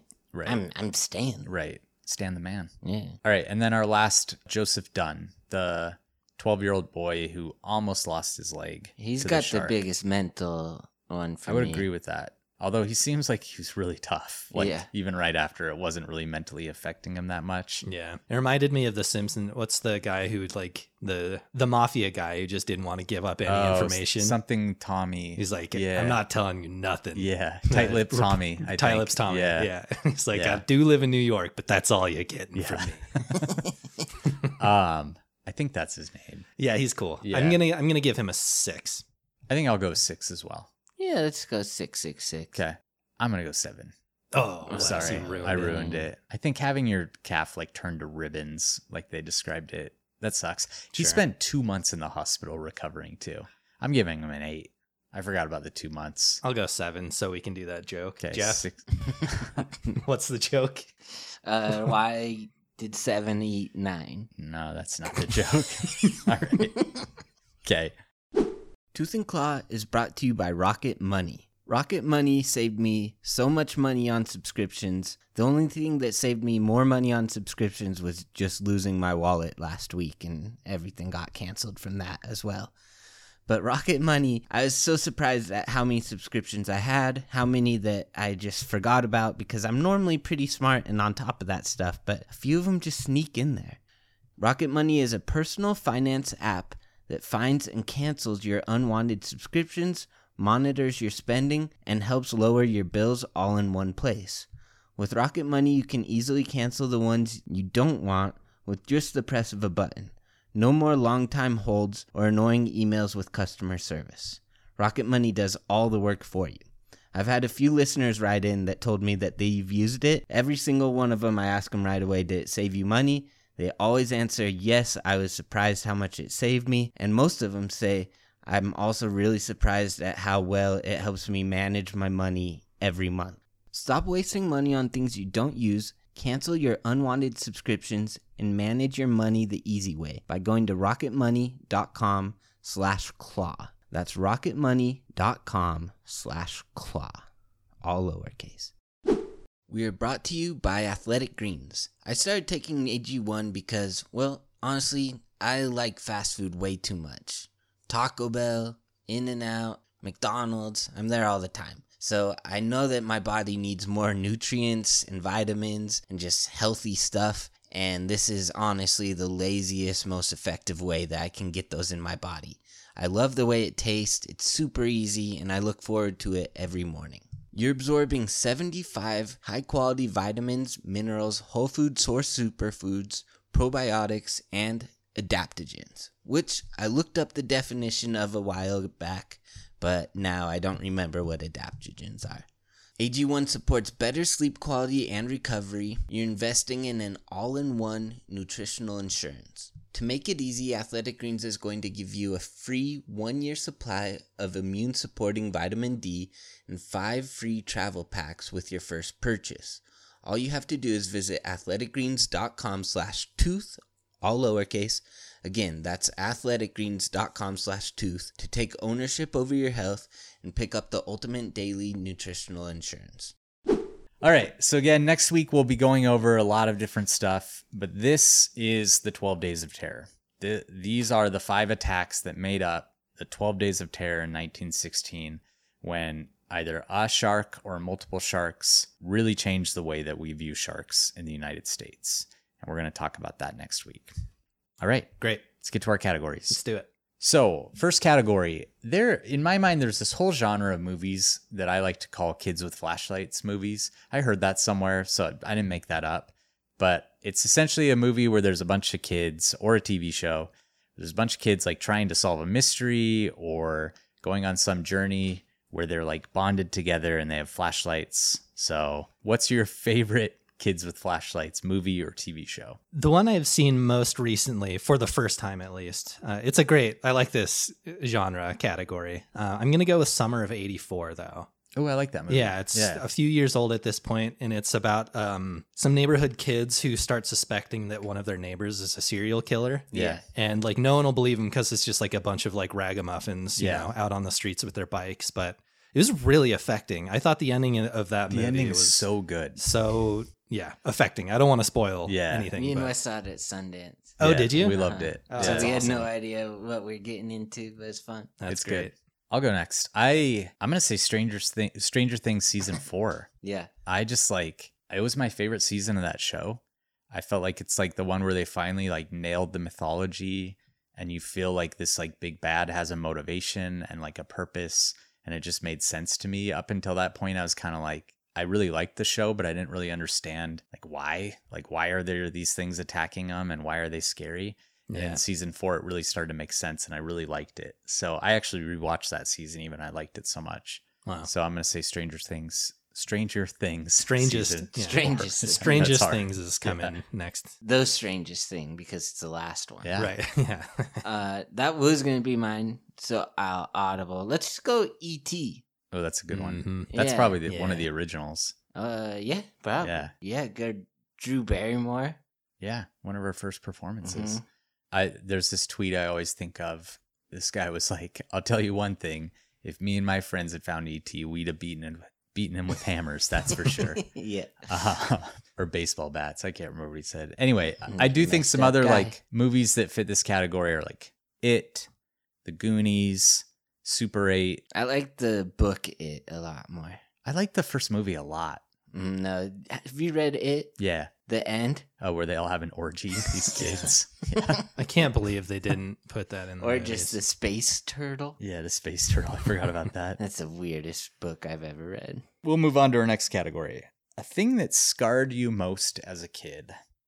We got some scarred kids here. Some kids that have to deal with watching their friend die in front of them. Mm-hmm. What's something that scarred you guys for your lives? One for me was like Scream 1 was on TV. Uh-huh. And like you and Cyrus were old enough to watch it, I guess. Yeah. So like you guys were all watching it, and Mom and Dad told me to go to bed. And I went and hid around the corner and watched for like another half hour. Mm-hmm. And I was getting so scared. And then like they caught me and sent me to bed. So then I never got any resolution from it. Yeah. And I was like sprinting from my bathroom to my bedroom every night because I was so afraid of Scream being there. Ghostface. I was trying hard to come up with something that wasn't a movie. And the one that came to mind was seeing my brother Nate fall off our friend's porch and break his arm. It was like the second story porch. Yeah. And it was like the first time I was like physical injury manifested itself in my life in that kind of a way. Yeah. But as far as movies go, I always wanted my dad to rent the movie, the old Davy Crockett movie. Uh-huh. And at the end of it, spoiler alert for the Alamo, he loses. Like the good, quote unquote, the good guys die at the end. And that was the first time I was like, good guys can lose. Yeah, that is frustrating when you're a kid and that happens. Yeah, but like I loved that movie all the way up till then. So when the very end scene, it doesn't even like show him die. It like pans up to like the Texas flag waving or something. But I had left the room every time. I never would have guessed that was going to be your answer in a million years. It's weird. It's funny your brother found off the porch one. Once when I was really young, I was like watching Dragon Ball Z and I was like obsessed, and they'd been building up one stupid fight for like 4 episodes, how they do it, you know? And this kid at the park had like fallen off a swing set or something, and he came over. His mom like rushed him to our house. I was the only one home for some reason, and he had like a completely dislocated arm with like his elbow and is like pointed the wrong way. Yeah. And she was like, "Hey, we need help. Where's your parents?" And I was like, "They're not here." And she's like, "Can I use your phone?" I was like, "Yeah." And I just like let him in and sat back down on the couch and kept watching TV. Dragon Ball like, Z, yeah. Didn't faze me at all that this kid's arm was like completely sideways. And you were like my babysitter. Oh, okay. And you got home and there's just like 5 fire trucks in front of the I was house. so scared. And you were just like, Yeah. wait. Yeah. Do you You guys couldn't make it half an hour without me? Yeah. Do you ever watch that old MTV show Scarred or whatever it was, where it's just like people dislocating It was body terrible. parts? Yeah. I can't believe people could watch that. It was hosted by the guy from Papa Roach. Papa Roach, the What's lead his singer. name? I forget. Jacoby Shaddix. That's it. Man, you're so good with those names. Anyway, Right, yeah, go for so yours. yeah, I'm like 2 for 2 on terrible Front man new bands. metal bands. Okay. So mine was actually like at the park as well. There's this older kid. He's probably like late teens, and I was like maybe, I don't know, 11 or 12, and he's playing on the basketball court over there, and the basketball hoops had metal nets. Like Make they were the chain. best sound. Yeah, it made a great sound, but they're chain nets, and this kid, they weren't like regulation size either. I think they were a little low, and this kid was able to dunk, and he was dunking, and as he dunked, his hand caught on one of these chains, and it ripped his hand completely open as he came down. Oh my God. And I remember like seeing the inside of his hand and all his tendons and bones and shit, and just being like, whoa, this is unlike anything I've ever seen or imagined in my life. And it really messed with me. Also, Gremlins 2, just the trailers for Gremlins 2 on TV. Were they That's scary? good. Yeah. And like, it's the goofiest, stupidest movie, and mom and dad should have just let me watch it. It's so good. Though. Yeah. Because I wouldn't have been scared had I watched it, but the trailer scared the shit out of me. All right. So now our next category is your all-time favorite swimming hole. I'll go first. I live currently right by mine. It's this little swimming hole Your all-time at favorite? Lolo Creek. I think it's my all-time favorite swimming hole. I just love it. It's like such a nice little dip. I say we go after we're done recording, take a little dip. Should we just pause and go in? Yeah, we can just pause, come back. Yeah. That's my all-time favorite swimming hole, Lolo Creek. Mine is in Gypsum, Colorado. And it's this little, it's the river that runs through Glenwood Canyon, whatever that river is. But it's a really calm spot just outside of town to the west. And it's just such like a nice place to go. Just leave school a little early or something some days. And like all the cool kids would smoke and stuff. It's just like one of those places, cool. you know. But yeah, I just have really, really fond memories of that place. Cool. Mine's probably John's Root. Yeah, outside of Missoula. The Blackfoot River. Yeah. It's got like some cliffs to jump off. It's got like a beach, which is super rare in Montana. Yeah. And then the cliffs are like nice because you got different sizes for different ages, even though I feel like I went off the highest when I was like 6. That's part of having older brothers. I is forced I you just to do kind it. of like would Yeah. do what you guys did way too early. Uh-huh. Oh, Mike, you remember we went off and you were like, you want to just do a gainer? Oh, yeah. And I That was like, the place? Okay. yeah, I can do that. Yeah. And we just, And it's just like a 30-foot cliff for my first ever gainer. That was Sweet. dumb. I didn't know I that think that I was your did first all time. right. Yeah, Yeah. it was great. Solid. All right. Next category. Something overrated about being a kid. I'm going to go very specific for my childhood. That's fine. I thought you said 12 years old. That's fine. I did, and then I changed it to just being a kid. Oh, but did- 12 counts. Yeah. Yeah. Dodge Neons. Okay. It's a good pick. Yeah.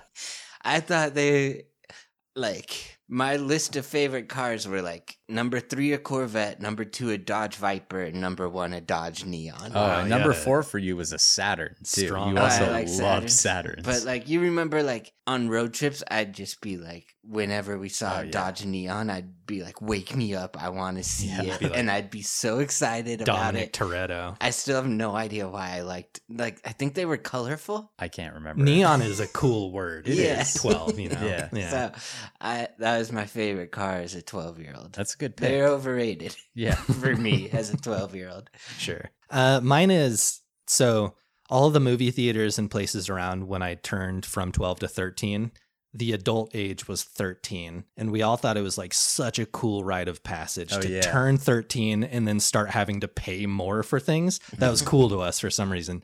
In retrospect, not cool. It sucks that we started to, double our rates to just go see a movie and stuff. Also, I said the cool kids smoked at that water hole. Smoking is overrated for all you youngins listening out there. Don't do it. The losers overrated smoke. just for kids. Yeah, but when you're, if you're an adult, it go makes you for look it. cool. Yeah, just all right. 5 at a time.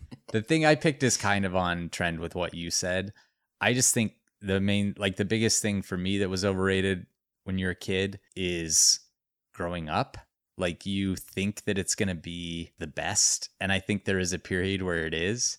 And then like once you have real responsibilities and, you have to be an adult, I think there's some great freedoms that come with it. But the time that I probably felt the most carefree in my life was as a kid. For sure. Yeah. You know what I watched the other day? I watched Dazed and Confused.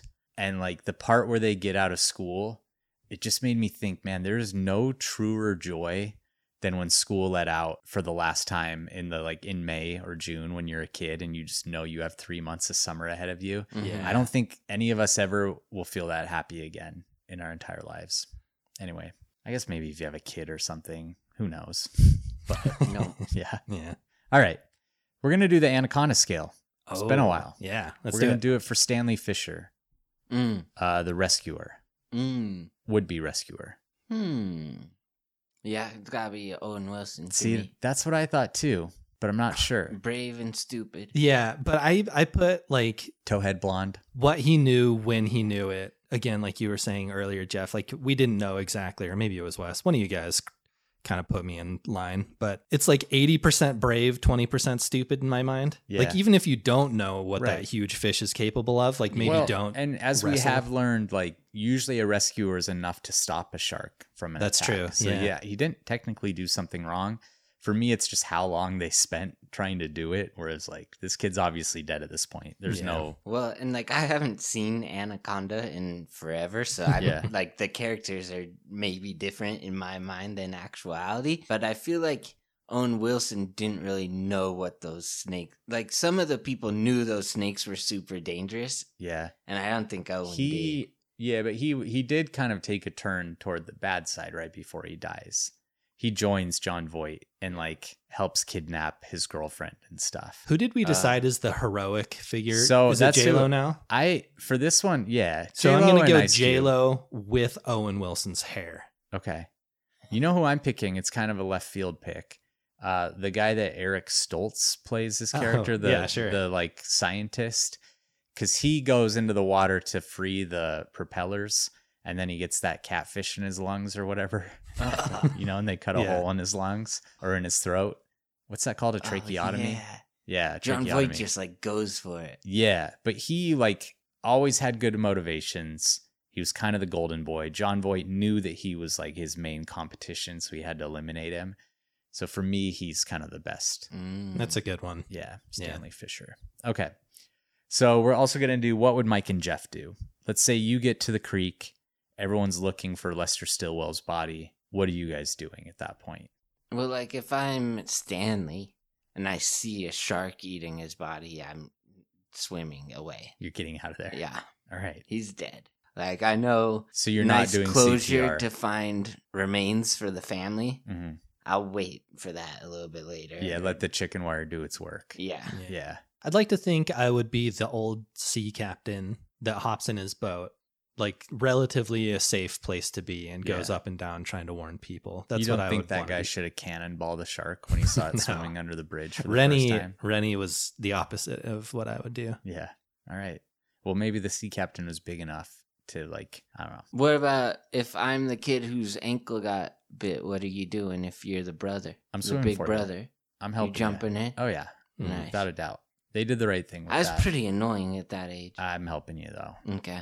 I'd do the thing Sanji does at Arlong Park when he blows into the shark's gills. Yeah. You know, it's a good move. I think They that would can't work. breathe underwater Yeah. if you breathe air into their gills Exactly. too much. All right, so just for what you actually should do, obviously, if you're in a place where a shark may have attacked someone, if it's really murky water like it was here, and the shark's potentially still in the water, if you can't see that person, if they're like, you can't obviously help them, don't get in the water. Like, if you're ever around a shark that may be feeding and it's murky water, stay out of the water. That's like one of the number one things with shark attacks, again, is avoidance.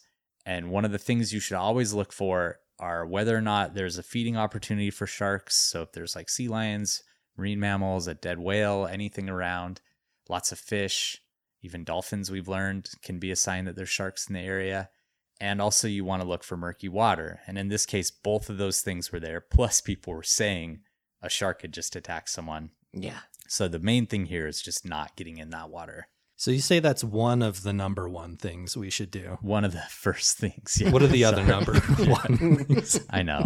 It's been a long night. No, let's get into All it right. now. So Jeff, do you have a random animal fact for us? Yeah. I might even want to do a full subscription episode on these guys because this fact's so crazy. Okay. Dung beetles use the Milky Way as a compass to help them roll out dung balls in organized routes. They take snapshots of the stars to create mental map while dancing on top of the dung balls. How would they ever What? prove that? That's from NPR. Huh. I'm curious for us to look into that more for your subscription episode because I'm Yeah. really curious how they would test that. And like, just so everyone knows, these are just Reddit headlines that I clipped. So Okay. it's from NPR. I haven't verified it. Take this with a grain of salt. I think That's it's amazing if probably that's true. true. Yeah, but they can take That's- it It's with a grain of salt NPR. still. That's like pretty good. It's a pretty good Right. source. Yeah. I've I seen hope them it be is. wrong about stuff about bears though too. So you just never know. Right. Yeah. Should we go to listener questions? Yeah, let's do some listener All questions. right. We got some subscriber questions we want to do. The first one's from Megan, and they ask, my ex used to play a game with his coworkers while they were all on headsets working in a theater. Stage crew. The game was, what would you rather have in your butt? So, Jeff, you've lived a life in number preparation for this. So my question for y'all is, what would you rather have in your butt? A baby bird or a small handful of bees?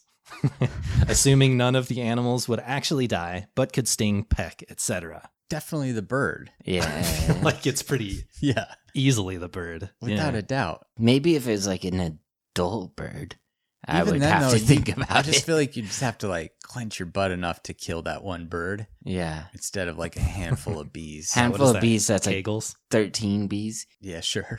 I don't know I don't know whose hand. Yeah. Um, A baby's hand, 2 bees. I'll yeah. take What the- about those bees that don't sting? Like bumblebees might kind of Yeah. be kind of nice. I'll Bumblebees take the can sting, bees. like, maybe not. But I just kind of like the pain of it. You just know? want Yeah. yeah. stinging your butthole. It would All be right. like it would Like be I'm like thinking, which will I enjoy more? true. With the bees, they're kind of like buzzing and vibrating around in there. I'm not saying I'll take the bees. I'm just saying I can understand why someone would. All right. I'm taking the bird. I'm taking the bees. I've talked myself into it. Okay, next question. This one's from Katie. You three are out for a walk. Not sure how you might got Mike outside, but it's a patron question. Indulge us. You realize you're in the perfect mood for ice cream just as the toasty, caramely scent of freshly pressed waffle cones wafts your way, heralding the presence of a gourmet ice cream shop. I like the way this is written. Yeah. The proprietor recognizes you as the famous hosts of Tooth and Claw. Wow, that'd be a shock. And Famous. offers you anything you like on the house, unlimited flavors, toppings, etc. What is your perfect ice cream sundae? Oh, wow. I think mine, I really like a buttery, caramely, like a pecan or something ice cream.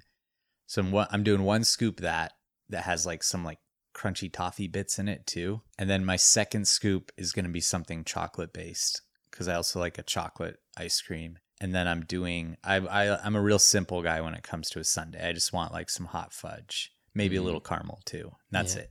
Yeah, I'd do like, I'm agreeing with Wes on the bottom, like a caramely vanilla thing. The waffle cone's huge because that's what drew me in there in the first place. I Like do a want good waffle smelling waffle cone. Yeah. Like right. once you get that smell, you gotta have a cone. This reminds me that I owe you guys ice cream. Yeah.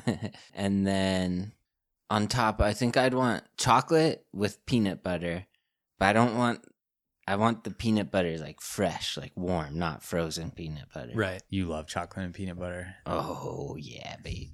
I actually like my sundaes to have just a base vanilla ice cream. I like giving, who knows when you're going to run into like the Pablo Picasso of ice cream sundaes. You just want to give them a blank canvas to start on and work their magic. But it's going to have a ton of caramel on it. It's going to have some crumbled up walnuts. I love walnuts. And I really do like incorporating some kind of fruit. And I know banana's the obvious choice, so it's like a banana split, but I think banana and vanilla ice cream is just like a match made in heaven. So I do think vanilla is a flavor, though. It's not like it's just base. That's true. Yeah. All right. But like it leaves the largest It does. spectrum of Options. Exactly. Okay. Next question from Feral Cat. Would Wes fight a 1,000 pound centipede or 1,000 pounds of centipedes? Let's all answer it. Okay. For me, it's 1,000 pounds of centipedes. 1,000 pound centipede is It's not terrifying even to like me. I'm just squashing centipedes in my 1,000 pounds. And they can't really ever do anything to you. The 1,000-pound they're one not could. Yeah, if those 1,000 pounds of centipedes were like working as one unit, then I'd probably rather fight the big one. So I just have to kill one.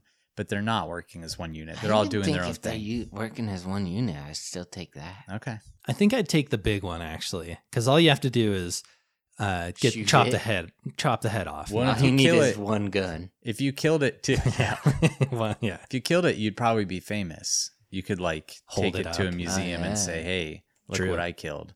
That's my Or if answer. you tamed it, you could ride it, right? That's what Stanley Fisher Ride wanted. it around like the Fremen in Fame and Dune. glory. Yeah, Yeah. exactly. All right. Do you have a Apple? So we're trying to get some Apple subscribers questions in here too. Just message us. Yeah, and let us know that you're a subscriber from Apple, part of the Grizz Club. Okay. I think we've talked about this before, but it's not. It's for you, Wes. Okay. So this is from Kate, and they ask, if you have a fire at camp, would that keep bears away or draw them in?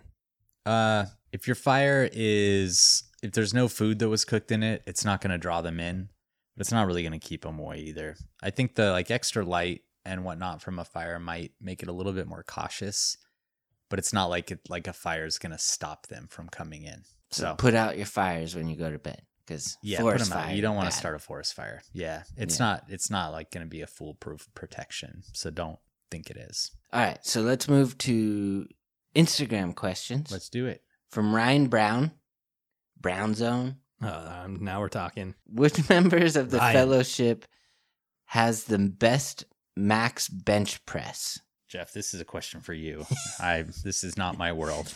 You can't say which one would bench the most from the yeah. fellowship? It's Gimli. Oh, you're right. His short, It his is short, Gimli. stocky arms. And the is helpful. dwarves are famous for being Yeah. crazy strong. It's gotta be Gimli. Yeah. I was kind of thinking Legolas because everything looks so light around him. Right. Yeah, and he's an elf, so he is really strong too. Or Aragorn because he's he's from Numenor. He isn't from Numenor, but he's a descendant. Yeah. So Gandalf can use He's got magic. Yeah. I'm still saying Gimli though. I think Gimli's the best answer. Gollum's got that. It's not Gollum. Loincloth. Yeah, All right. definitely not Gollum. Dude, I might just take. Can I take Saruman? He's not part of the fellowship. All right. I think. If I remember. Connor Shaw's. If a whale swallows me whole perfectly, do you think I can live inside of it like in the movies? What movies? Yeah, Like the Pinocchio? Bible? Pinocchio. Yeah.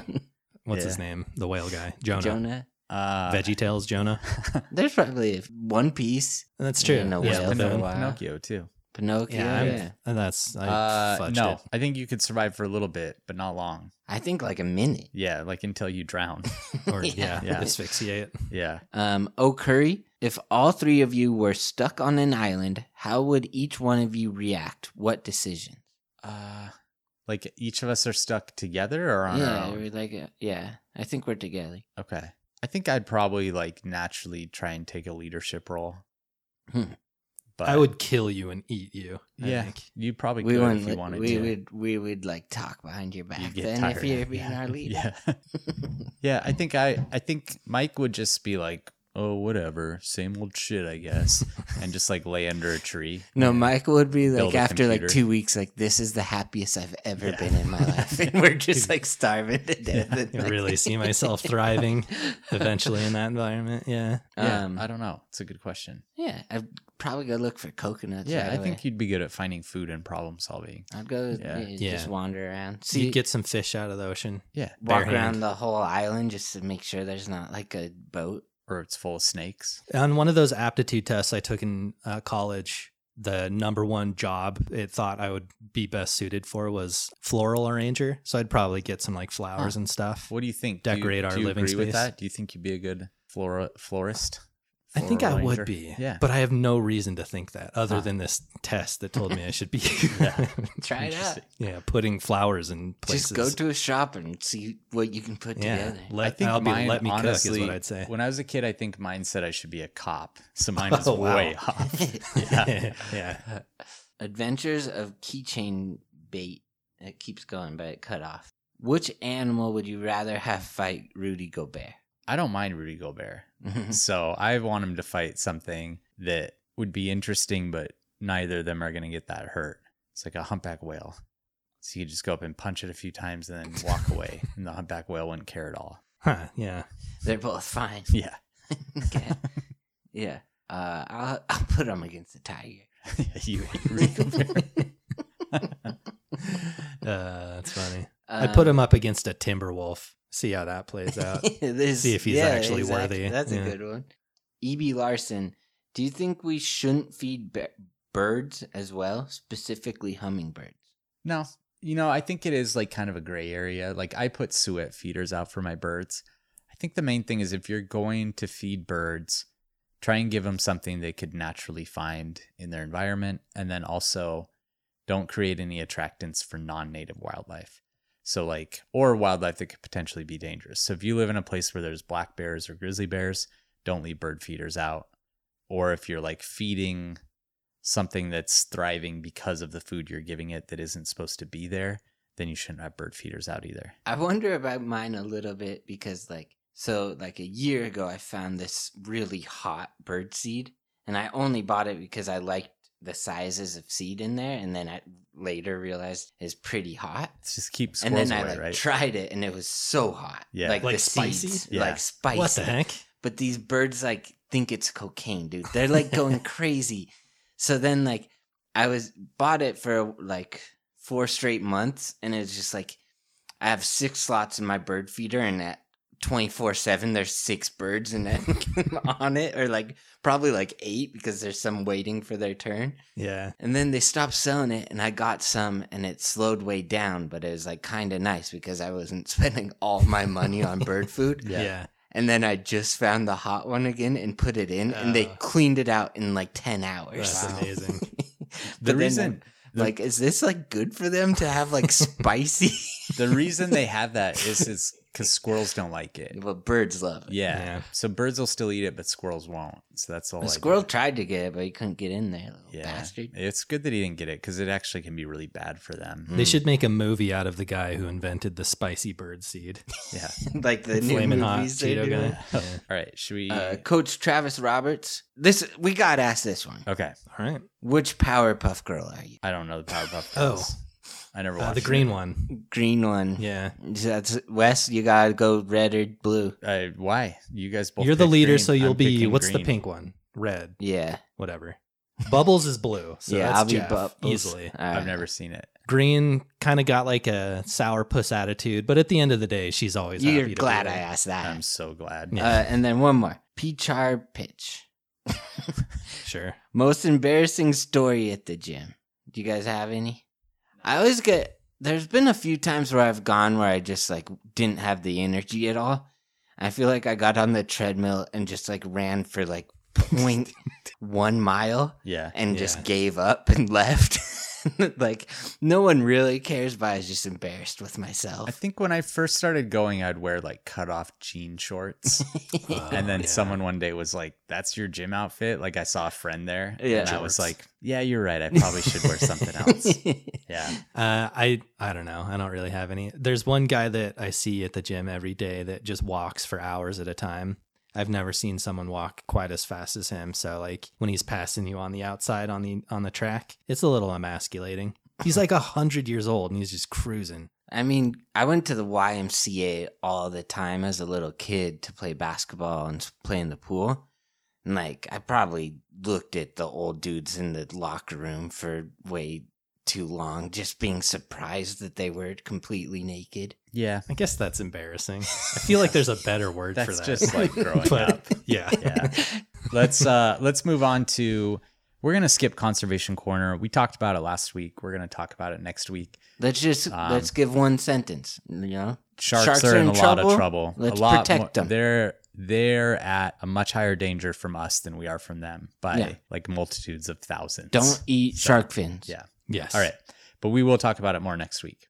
Okay. And then I want to do our claw ratings again, but this is going to be the claw rating you would have given a great white shark when you were 12 years old. So for me, it remains the same. This was an animal I was obsessed with as a kid. Probably liked him more as a kid than I do now even. So it's a 10 claw still. Same. Yeah. Thinking about it, they might have even been higher on my list than even my third favorite animal. But, you know, top three still. What easily. Are your top three again? Tiger, killer whale. Alligator. Great white. Alligator's 4. Okay. Yeah, All great right. white's 3. Yeah, I'd probably have it like 9. Now it's 15.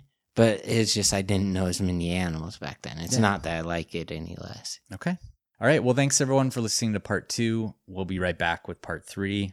Even though all the attacks are over in this story, I'm going to talk about some other stuff that was going on. Don't tell them that. We want them to listen. Well, there's going to be other, trust me, there'll still be plenty of good stuff. We're going to talk about some attacks that happened later because, you know, I think it's good just to have the context of what happened after all this.